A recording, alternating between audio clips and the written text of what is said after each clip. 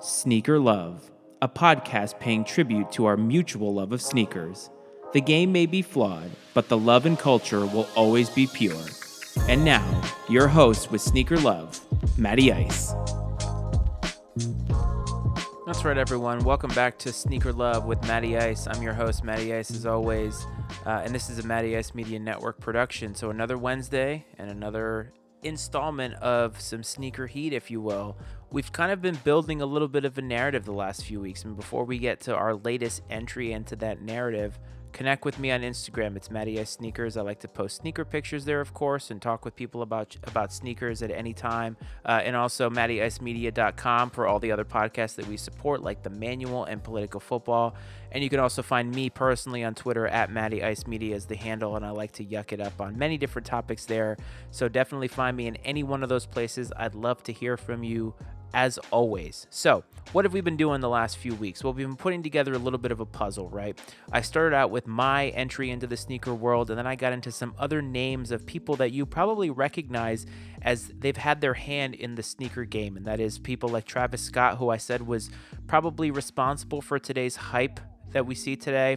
I talked about Tinker Hatfield because Tinker Hatfield has been the architect of many of the greatest silhouettes of shoes that we salivate over today.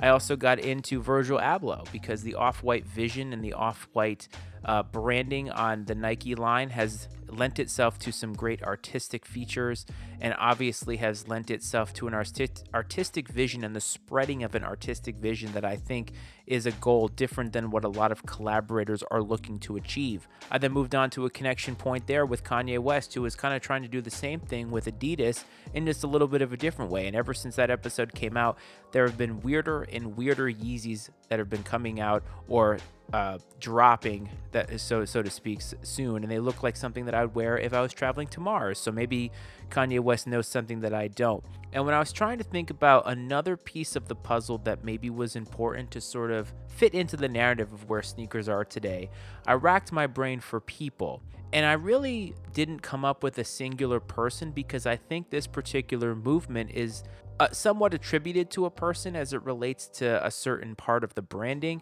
but it really is about a shoe and about a history of a shoe that has had such an interesting history compared to others, and that's the Nike Dunk. It's one of my favorite shoes. The Nike SB Dunk Low is one of my favorite silhouettes, if not my favorite silhouette of all time, mainly because it is so versatile.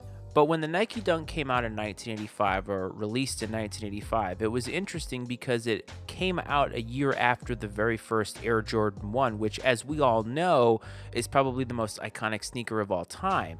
And it's interesting because it took 4 different shoes that Nike had used over the course of time and tried to meld those into basically what was sort of like an overall basketball shoe that could appeal to a larger audience that wasn't the Air Jordan brand. And the 4 silhouettes that it combined were, of course, the Air Force One, which was a huge shoe prior to both the Air Jordan and Nike Dunk. It's a classic shoe, high, mid, right, low top. Like you get kind of run the gamut. Like everybody says that you have to have a crisp all white pair. I will not accept an all black pair. An all white pair of Air Force Ones in your closet.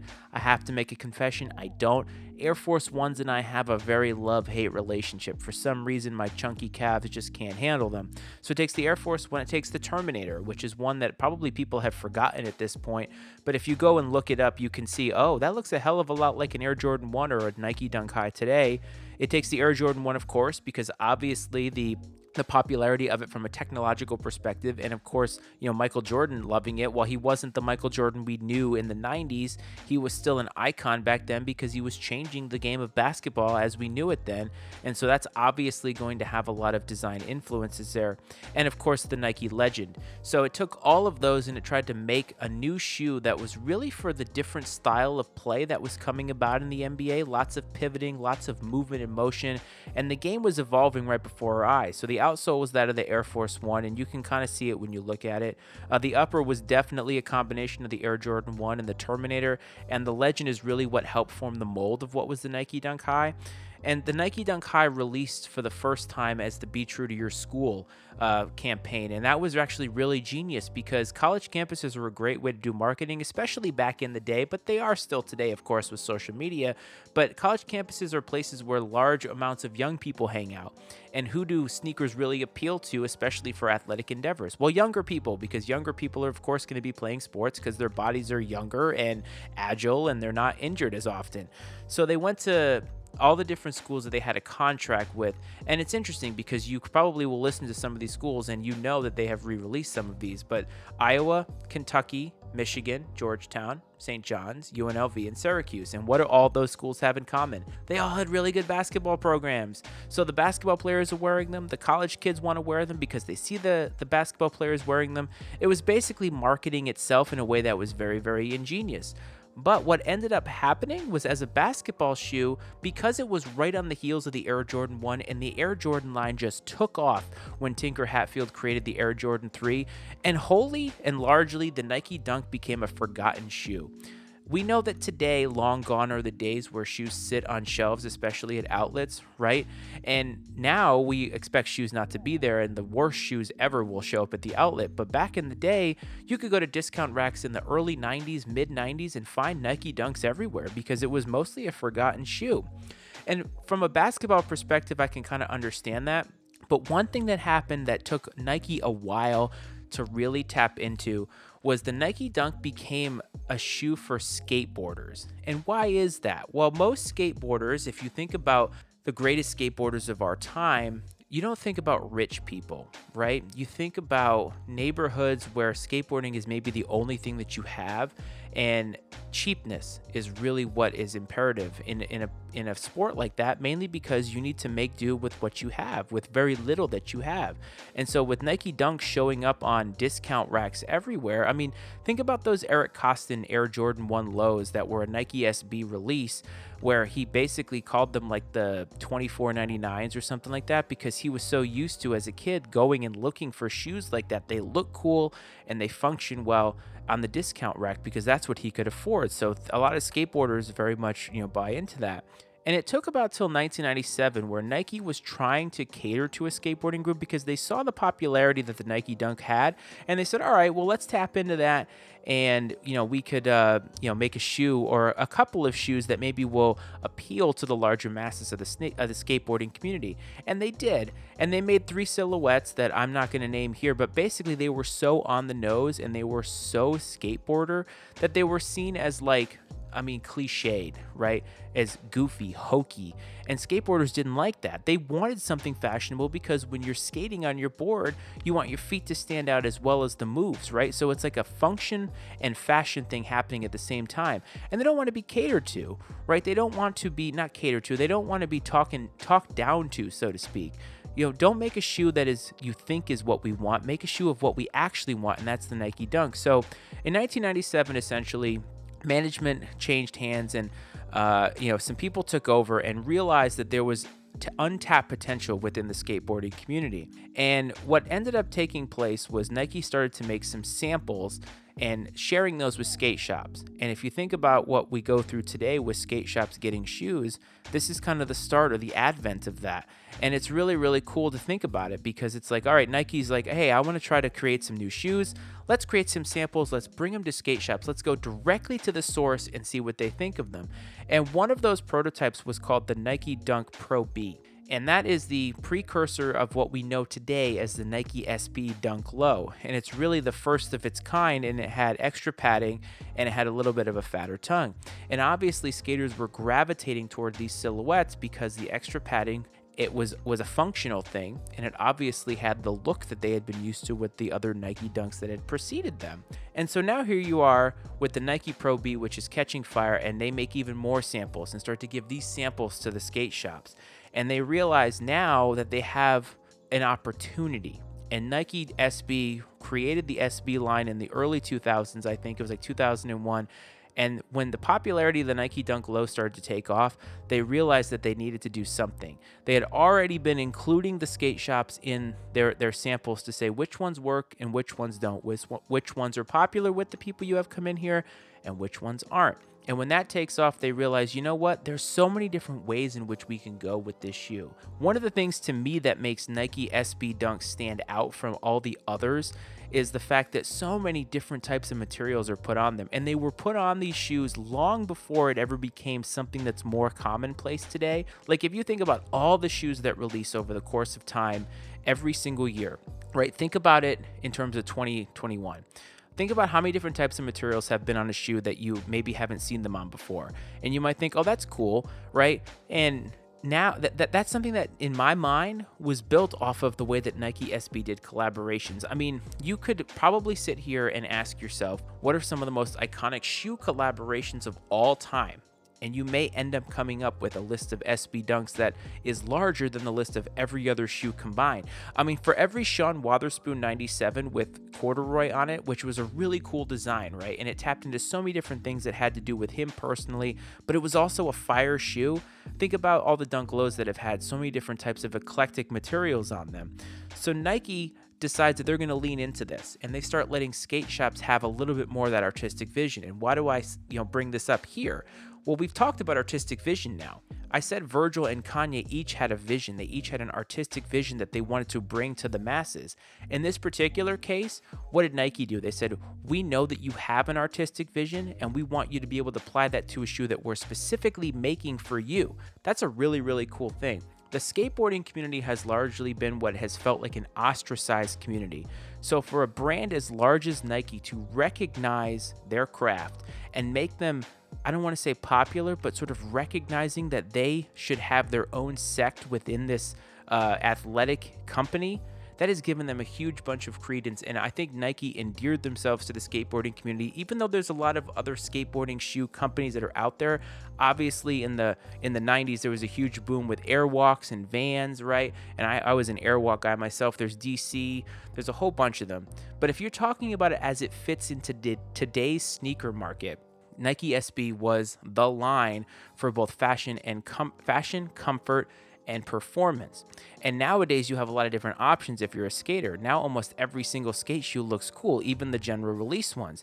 But Nike SB went on a little bit of a low period, right? The 2010s were interesting because the Air Jordan took off, sneaker culture became what it is, and Nike SB and Nike Dunks got largely forgotten, to the point that when I got into the sneaker game in 2018, or reinserted myself back into it, I could get some classic Nike Dunk Lows from like 2015, 2016 for barely over retail price if you think about it, dead stock. I mean, some of the ones that stick out to me are like the Dorothy's. I love those. Never be able to find them again. The McFlys are another one. Oh man, if I could ever find a pair of McFlys that were brand new, or if they ever re-released them, which we'll get to, I would eat them up in a heartbeat, right? But there's a lot of older ones that are almost unattainable, but they are so sought after. And I think about that as it relates to other shoes. Like, how many different Air Jordans are so sought after so many years after the fact? Like, obviously, there are unique Air Jordan releases. Some of the ones that come to mind, obviously, the Travis Scott is one of them. The Trophy Room 5s, I think about, right? And some of these other releases that are maybe one-time releases. But I'm talking about the classics. I'm really talking about the classics. And, like, all those Air Jordan OG colorways, or the ones that have come out since then. Cool Grays, Lightnings, Breads, right? Fire Reds, like, they're 4s. Like, there's so many that come to mind. And if you think about it, what we have as an advantage is every so often Nike will re-release these and retro these, so to speak, and we'll have an opportunity to pick them up. I mean, in 2018, the Black Cements came out again, so we were able to have a chance of picking them up when we hadn't had a chance since 2012. But think about all the classic Nike SB Dunk collaborations, the Tiffany's, all the Lobsters, right? The Reese Forbes, those are some of the ones. I would love to get a pair of those, but I'll never will. But none of those have ever retroed or re-released. And they have stayed where they are in their place in history. The unattainable factor of them makes them so much more special than some of these other shoes, which we can now get if we just wait long enough. The other funny part about the retros, though, is some of the more recent Jordan retros have had worse quality and materials than previous iterations of them.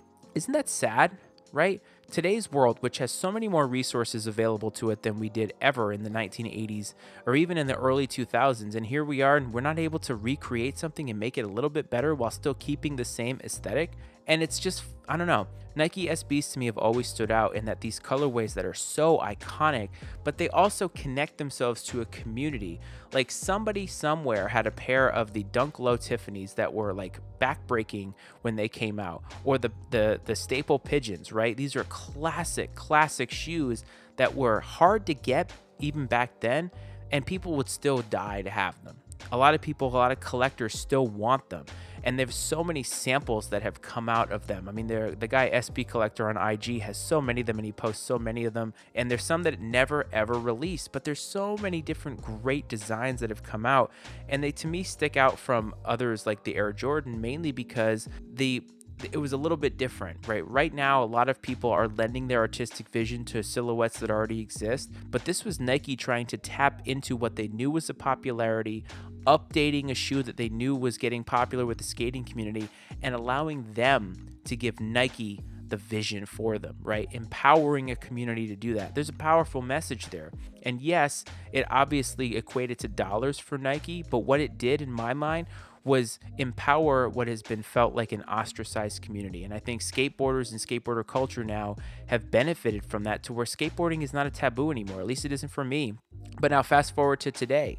If you asked me in 2019 whether the Nike Dunk was ever going to come back in popularity, I would have said no, if not for somebody getting their hands on them. And you know who got their hands on them first? It was Virgil Abloh. The Nike Dunk Off-White releases that happened in December of 2019, those really were lighting the fire of Nike Dunk hype again. And then what did we find out? That Nike Dunks were making a comeback. Nike SB, almost like Willy Wonka, was like reopening their factories and allowing skate shops to have that design element to them.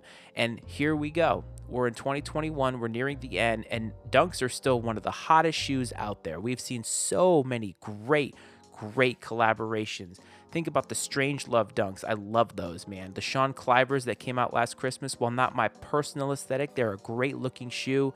The Strawberry Coughs that are coming out, the Skunks that came out. I mean, I love the Turducken ones too. Those were awesome.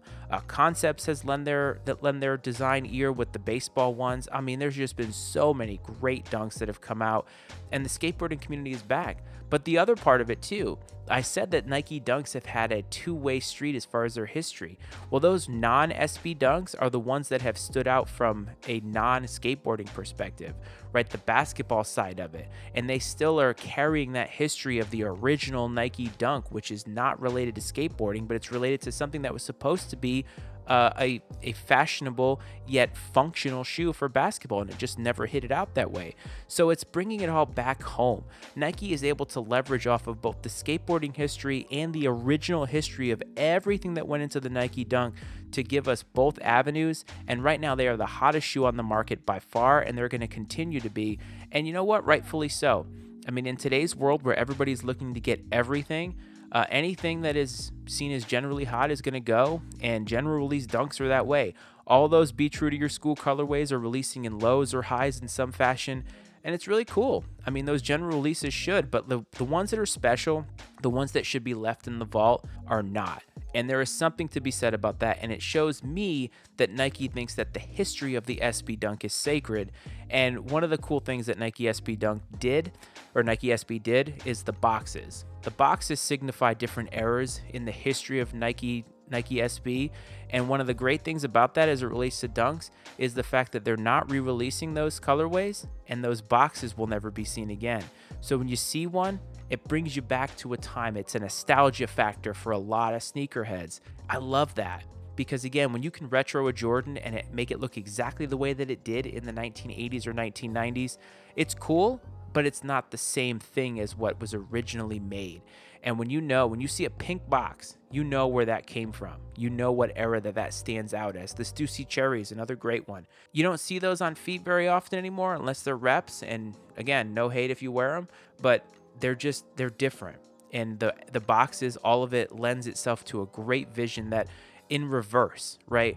The shoe wasn't given to Virgil Abloh to design. The shoe was given to a whole community, right? And it hadn't been established yet. Help us make this something that works with your community. Whereas Virgil, Travis, Kanye, they were letting themselves, or Kanye is a little bit different because Kanye was making his own silhouettes basically, but Virgil, he's taking something that already existed and adding an artistic vision that is different than Travis's.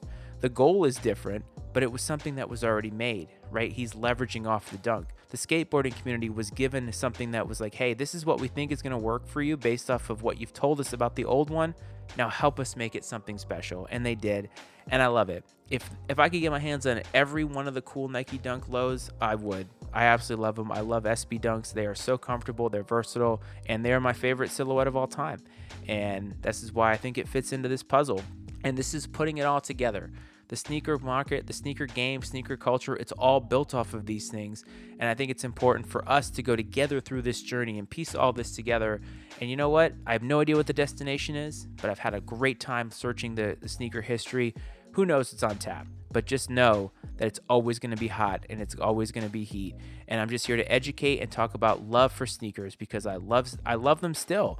And there's so many people that do. And whether you can get your hands on them or not, we should still be loving them for what we love them for, no matter what reason that is. Always remember, it doesn't matter what anybody else thinks you should have on your feet. It's what makes you feel good. And if you come at it from that perspective and wear it with confidence, no matter what it is, you will be winning no matter where you are. I hope everybody enjoyed this episode. Are you a Nike Dunk fan? Hit me up on Instagram, Twitter, the website. Just let me know what your favorites are. If you love the SBs, if you love the regulars, what are the favorite ones that you like? Are there any go-tos? I love to hear it. Love to see some pictures. Always looking to connect. So make sure that you do that. Of course, stay safe, everybody. Please hug your loved ones. It's important. We don't get a lot of time. It's dwindling time, and we need to take advantage of it every second that we can get. And I will talk to you all next week. Peace. The opinions and viewpoints expressed on Sneaker Love are those of Matty Ice and not necessarily those of the Matty Ice Media Network. Matty Ice Media does not condone the purchase or sale of any counterfeit goods. Sneaker Love with Matty Ice is exclusively owned by Matty Ice and is brought to you by the Matty Ice Media Network.